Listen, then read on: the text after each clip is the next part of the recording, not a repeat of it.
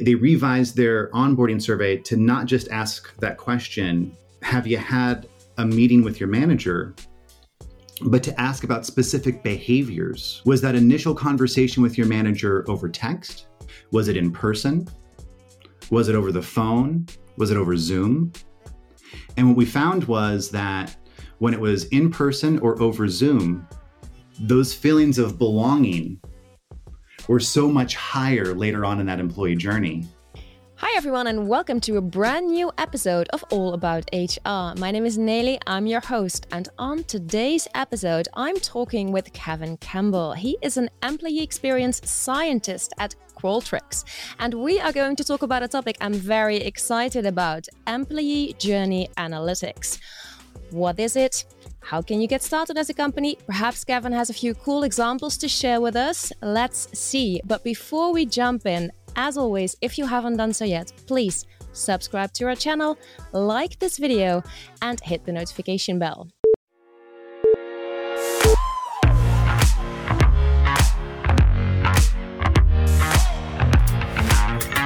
Welcome to another episode of All About HR. Okay, hi Kevin, welcome on the show. First of all, how are you? I'm doing great. Thanks for having me. Yeah, I'm very happy to have you. Before we jump into the conversation, would you like to tell us a little bit more about yourself and also about Qualtrics? Sure. So my background is as an organizational psychologist. So I study the science of people at work and specifically positive organizational psychology. So I had the pleasure of studying under Mihai Csikszentmihalyi. He's the co-founder of positive psychology, and I did my master's degree studies with him. And prior to going into this world of employee experience, I was actually a headhunter and a recruiter. And I finally landed at Google working as a headhunter, recruiting the top software engineers from around the globe to work in the corporate office in Mountain View. And there I was working at the best place to work according to all the workplace lists at the time.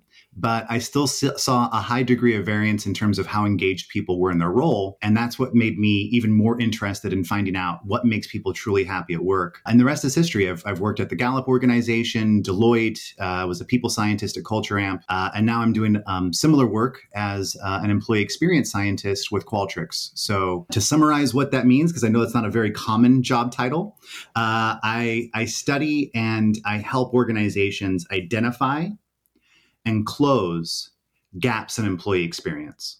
Nice one. Very nice introduction as well, Kevin. Thank you for that. Okay, so as I said in my very short introduction, what I would love to talk to you about today is employee journey analytics. I saw you recently posted on that on your LinkedIn, and I thought, okay, that could make for a cool topic to discuss on the podcast.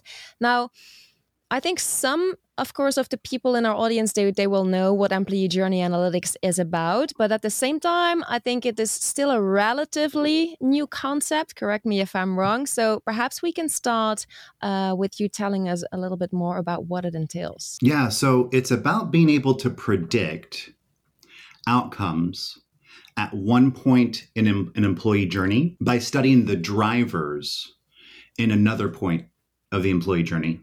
So if you want to know what is it about your onboarding experience that leads to higher rates of engagement and motivation and commitment 6 months, a year, 2 years into a role, that's employee journey analytics. If you want to know what training programs and leadership development programs lead to higher performance ratings 6 months, a year later in a role, or if you want to be able to predict who's going to accelerate faster within your organization, what's going to happen with regard to customer engagement and customer satisfaction and net promoter score. When you bring different points of the employee journey together, you get insights that you otherwise wouldn't be able to have when you think about them as discrete, separate pieces. Well, I think that's actually a very clear explanation. You explain very well how it works, how you are collecting data on one point, and then you're going to see the results at a later point in the employee journey. So I think that's a nice way for us to start, Kevin. And why do you believe that this is important in today's world of work? Well, in an employee engagement survey, as an example, or any kind of an employee survey, it tends to be a point in time survey. You're measuring how people are feeling and their appraisal and subjective experience of what it's like to work at your workplace at that point in time. But things are changing so quickly. Think about the way we work now, just compared to a year ago, compared to 2 years ago, and all of the different things that happen throughout your day that can either engage you or disrupt you or disengage you or make you consider, is this really the right role for me? Is this really the right place for me? And if you're not giving yourself as an organization or as a leadership team the opportunity to see those changes over time, you're going to be making decisions based upon a slice of data from a point in time that might not necessarily be relevant.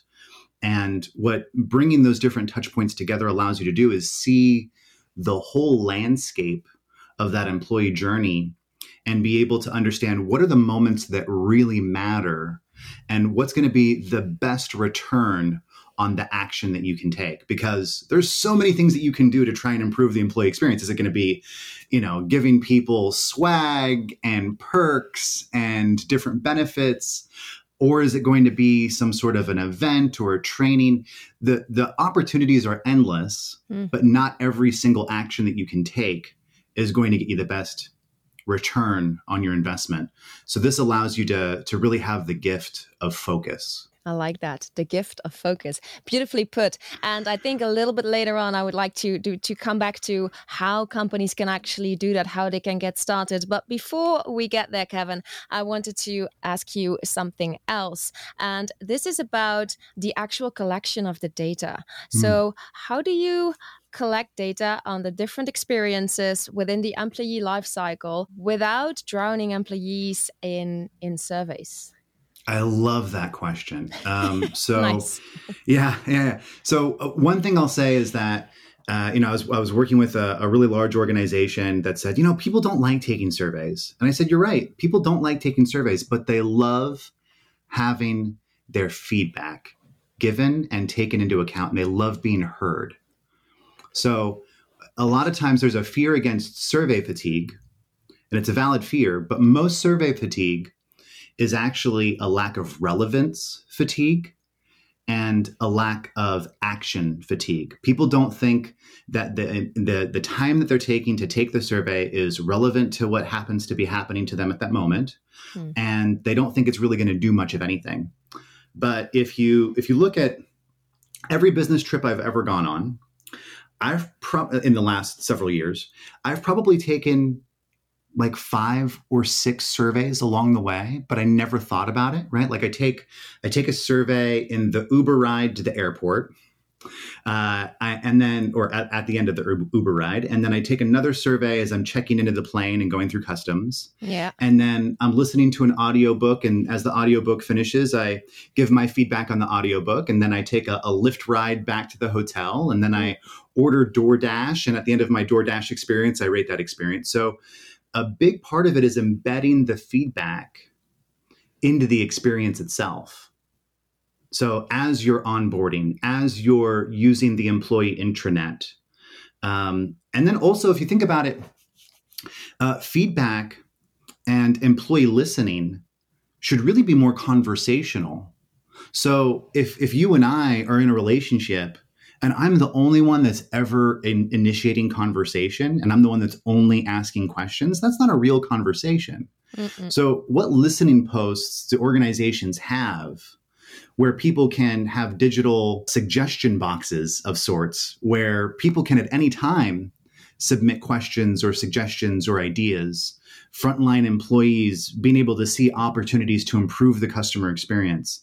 So to answer your question more succinctly, I think it's about embedding the feedback into the flow of the experience and making it relevant to what's happening. And most importantly, actually doing something about the feedback that people give. Yeah, totally. And I love, by the way, how you make that comparison with, going to the airport and then being on the plane, reading a book on your e-reader, etc. It's a seamless experience, as in like you don't really even realize that you're giving feedback. I was also thinking, actually, here in Europe, at least, what you see a lot is when you go on the airport, when you go to the restroom, they also ask you for feedback afterwards about how your experience was. But it is completely integrated in everything that you're doing. So it's not something that you, at least I personally, do not experience it as something like, oh God, I need to give my feedback again. So I love that example that you gave there, Kevin. And I think if we could create a similar experience in the workplace, that would be awesome. Absolutely. And then, imagine the power that comes from that, the insights that you have. How many horrible experiences are there at work that if somebody was just able to give their feedback, there'd be some sort of a mechanism to do something about it. I'm working with this woman who is an account manager at a large tech organization, and her company was acquired by another company, and the sales operations team was doing an integration of Salesforce. And to make a long story short, they completely screwed up the integration. Like these frontline employees, these account managers, these customer success employees who are supposed to be spending the majority of their time helping customers be successful are spending the majority of their day fixing problems in Salesforce. But because that experiential feedback is not making its way back to company leadership, the team that did that merger on Salesforce got a huge recognition right from the very top of the company and a congratulations for how amazing of a job they did. Because from an operational perspective, they brought the databases together, check the box, that's done. But there's a whole other experiential, subjective component to what they did, where if you're not actually collecting that data from people, you're really blind to what's happening in your organization. Yeah, totally. You really only see one part of what's going on, which in this case gives you not the entire picture. Now, coming back to the employee journey, Kevin, how do you determine which aspects within the employee journey are most crucial to, for instance, employee retention and performance? Great question. So let's start with retention. Yeah. On most surveys, on most employee listening programs, there's going to be a question, and there's a couple of different ways you can do it, that measures somebody's intent to stay. Some questions are, I rarely think about looking for a job at another company. Do you see yourself working at XYZ company 2 years from now? Or at Qualtrics, we'd like to directly ask people, do you intend to be here for 6 months, a year, 5 years? And then the best of all is the actual operational data, looking at whether or not somebody resigned. And essentially what you're doing, and I'm not going to bore you with the statistics of it, but you're doing a correlational analysis of that outcome, whether that be people actually resigning or someone giving their rating on one of those intent to stay questions. And you're looking at all the other questions that you ask, and you're saying which question has the strongest relationship with that outcome. So the idea being that if you can improve those other questions, those drivers, those things that are being asked about on those other questions, then you'll be able to improve whether or not people intend to stay or whether or not people remain with the company and don't turn over. And a lot of those questions go back to things like, my performance evaluation was fair, or my performance is evaluated fairly. Well, if that's the strongest driver from that survey, then maybe the other point in the employee journey that you want to measure is that performance cycle. Or let's say another thing that surfaces as a top driver is I have the learning that I need to do my job really well. If that emerges as a driver, then maybe you want to put and analyze the employee touch point related to learning and development and training. Or if there's something about systems and processes, well, then maybe you want to start to measure your IT experience to make sure that people are using the right tools and equipment and having good interactions with the IT help desk. But back to that idea of it being conversational, you want to think of it as a back and forth conversation where you do your baseline survey, you understand what that top signal is, and then you act on that top signal by actually following up and saying, okay, well, how do we dig even deeper into this part of the journey and be able to make those cross-journey analytics to be able to find out where that connection point is and what we can do to improve the experience. All right, thanks. Very, very clear.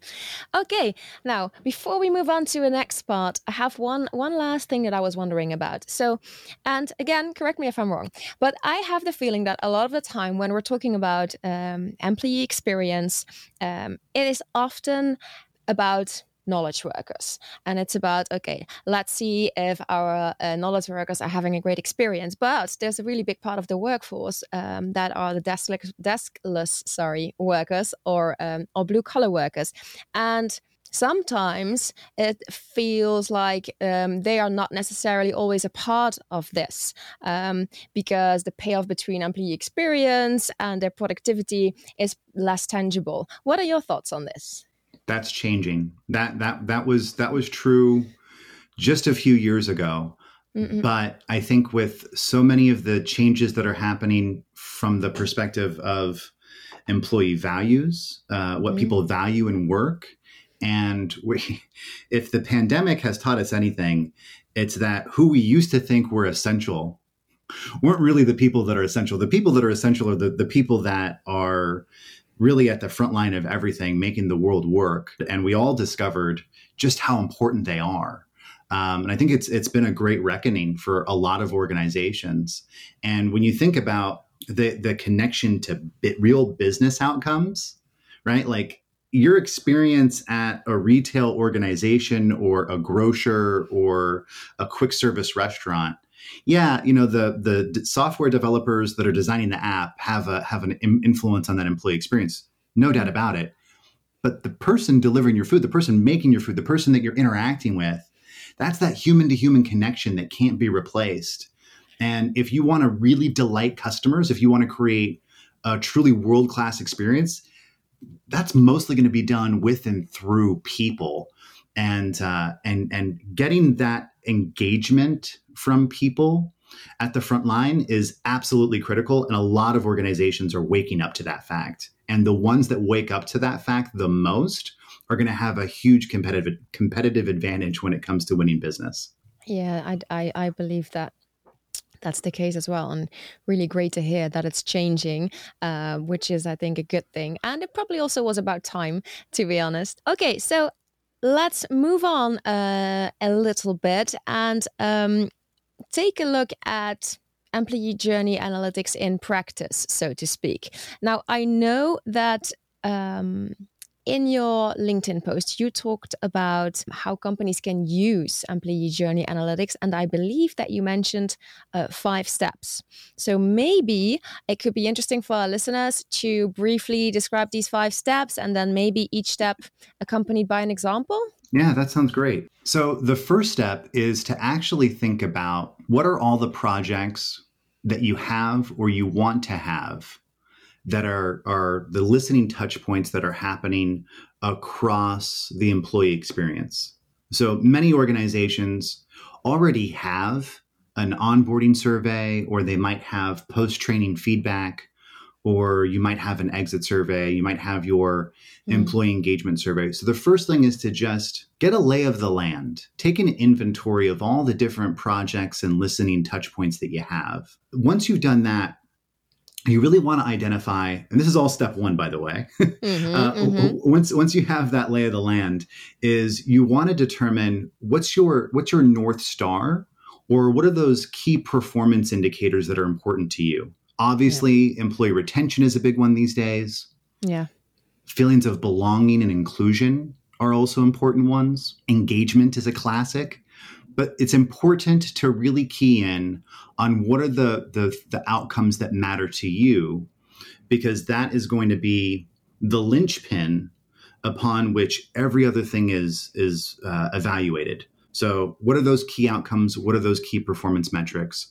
Align on what those are, and look into where you have data on that among the employee journey. And also related to that is, what are the key employee segments within that?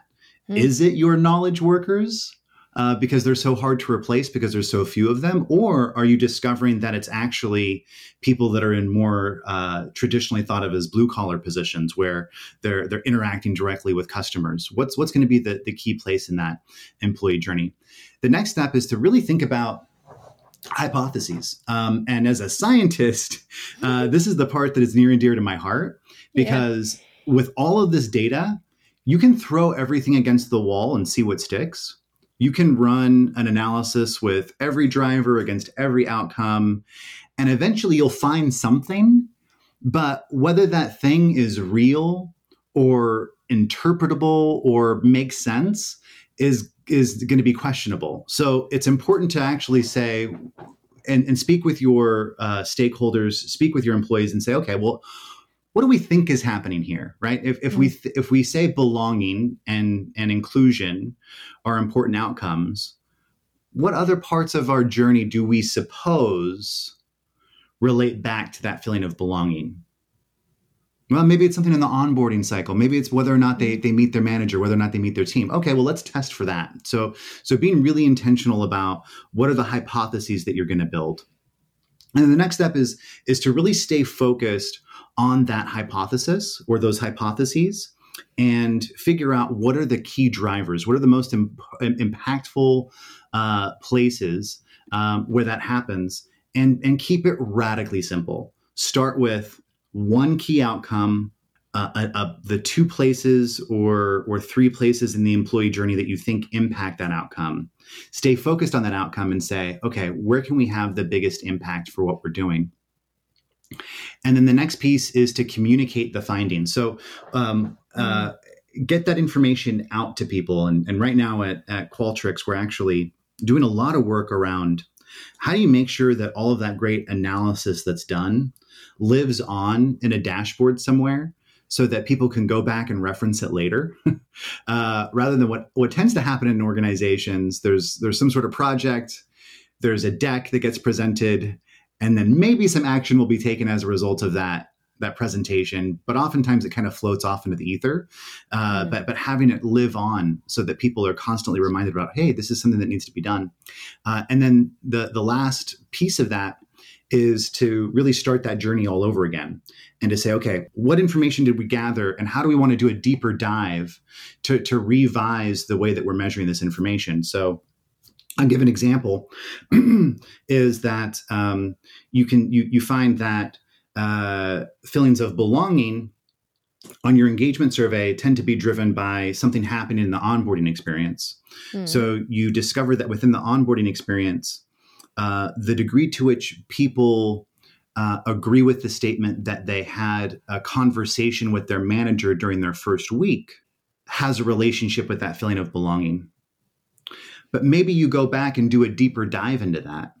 And there was one organization, a retail organization, a grocer actually, that found that they revised their onboarding survey to not just ask that question, have you had a meeting with your manager, but to ask about specific behaviors. Was that initial conversation with your manager over text? Was it in person? Was it over the phone? Was it over Zoom? And what we found was that when it was in person or over Zoom, those feelings of belonging were so much higher later on in that employee journey versus just having a conversation over text was actually the worst. It not only didn't it was worse than not doing anything at all. Oh, wow.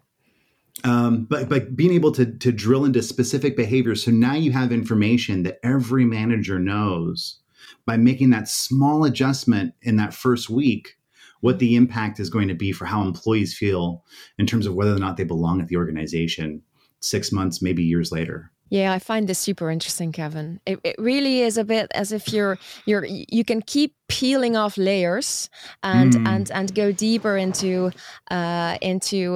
each specific. I'm going to call it a touch point for now because of lack of a better word in my vocabulary at the moment. But I hope you get what I'm saying. I really like how you can just go. Yeah, you can just go at a deeper level every single time and then make improvements that have a big impact further down the line. So yeah, I think that is super interesting. What else did I wanted to ask you about? Oh, yeah, of course. I mean, the podcast is called All About HR, so it makes sense that we also touch on the role of HR in all of this. How do you see the role of HR in this, Kevin? And maybe a little bit more of a specific question. What type of skills do you believe that HR professionals involved in employee journey analytics need? I think that's a great question. And it's almost this paradox of being much more empathic and having great storytelling skills and interpersonal skills and persuasion skills, so-called soft skills. But I think data analytics and employee people analytics, it not only facilitates that, it requires that you get even more skilled in those areas, and data savvy, the ability to interpret statistics. But it's not just the ability to interpret statistics or understand these analyses. It's how do you explain that in an empathic way to your internal customers whose job it is to take action based upon this information? And how do you simply and powerfully and emotionally explain the impact of those connections in a way that moves people? So it's interesting because there is this need for data savvy and people savvy, and it's not either or. I think there's a big misperception out there that it's either or. It's both and, because the power of the both and is where the magic really happens. And yeah, it's about storytelling with data in many ways. Yeah, that's beautifully put again. And this is also, it's actually quite cool to hear this coming from you, because here at the Academy to Innovate HR, we've also identified skills or mindsets that are important for HR professionals, and one of them is indeed data literacy. But that's not the only one. There's also the part where people are able to translate that to internal customers. So very, very cool to hear it from somebody else as well, Kevin. Now, when we talk about employee experience, traditionally creating a great employee experience can be quite operationally heavy or labor intensive. Now, what is the role that automation plays in EX? Is there a role for automation in your opinion? And if so, have you seen some successful examples of it? Yes, I think there is a huge role for automation, especially when the point of the employee experience, the touch point that you're trying to improve, is operational in nature. So the onboarding experience, as an example, there's an emotional, subjective, human component to that, which is the conversations that you're having with people, the enablement that you're getting. But there's also a huge operational aspect of it. Signing up for benefits and perks, getting your direct deposit information in, getting your tools and equipment and having that deliver on time and working well.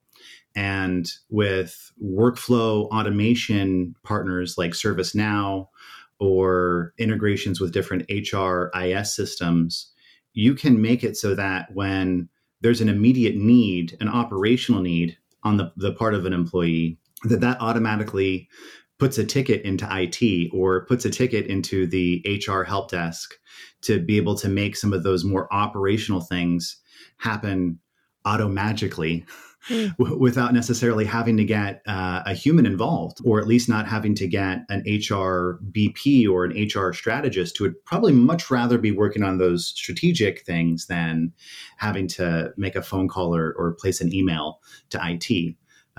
So I think those partnerships with ServiceNow and others, ServiceNow is really famous for saying, if you have to send an email or you find yourself repeatedly sending an email to facilitate a process, that's when there's time for a workflow automation.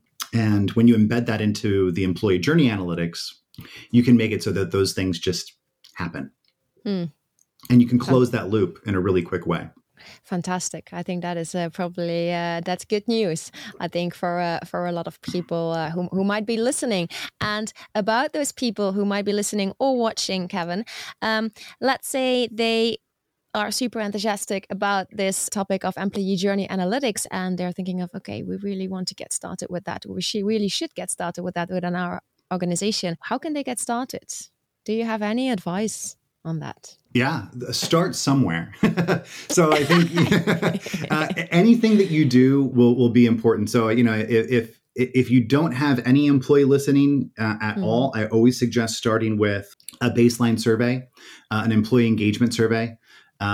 For your first one, it's counterintuitive, but it might actually be longer than what you might do on a more ongoing basis, because at this point you're trying to understand all the things that are important and you don't want to miss anything. So it's going to be a bit of a kitchen sink exercise where you're throwing in all your educated guesses into that survey.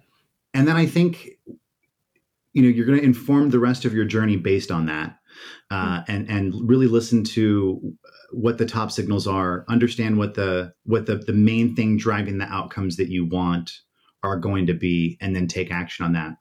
And actually, now that we're talking about it, it's a great conversation, because it's a great conversation when the canned answer that you normally give, as you're starting to explain that, you're like, wait, there's another step in this that I think is important. Yeah. And I think the first thing that you want to align on is, what do you want to know? What do you really want to know about your people that you don't already know? Or what are the things that you think you know, but getting some data around it will help either confirm what you think you know or dispel some myths? Mm-mm. Because there's a lot of myths hanging around organizations. One big myth is that people are leaving because of pay. Now, there might be truth to that. There might not. Pay might be a factor. Is it the most important factor? To what degree is it a factor?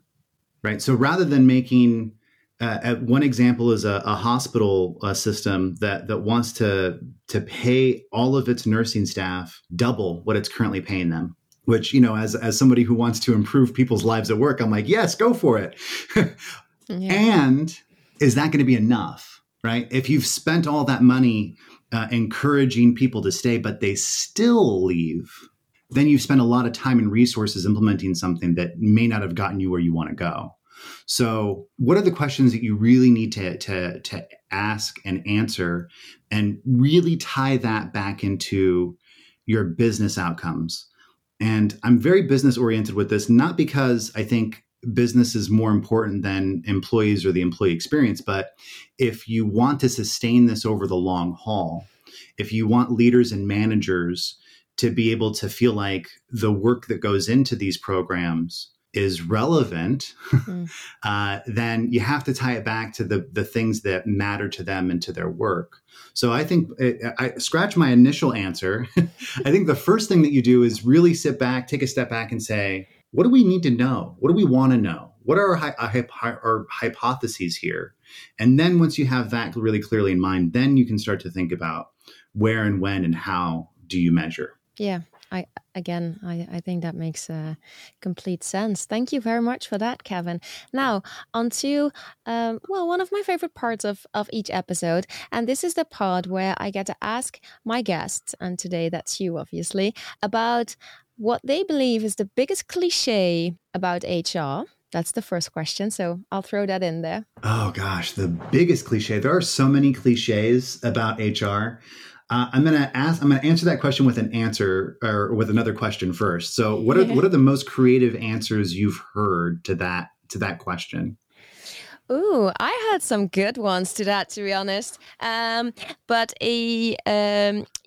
one that I hadn't heard before was that HR is not much more than a cost center. Ooh. And then, of course, the one that I heard a lot, which is a cliche in itself, maybe, is that HR people are in HR because they care about people. So that gives you an idea, perhaps. Yeah, I think the biggest cliche is that people in HR. This is a fun one, and I think people in HR are guilty of this, for lack of a better term. That HR is separate from the business. And sometimes people in HR even refer to other parts of the business as the business. And it's just an interesting use of language to think of, there's HR and then there's the business. Well, no. In many organizations, your only asset is human capital, right? Like if you think about so many like a law firm or a recruiting agency or a consulting firm, right? Like it's all just people. You don't have heavy machinery and other assets except for maybe intellectual property. Like it's all just the people. So to say that human resources is this other entity and then there's the business is really a huge cliche and wildly inaccurate and almost laughable to think of it that way. I think that's a great one, Kevin. And it's definitely one that I haven't heard before. So thank you very much for that.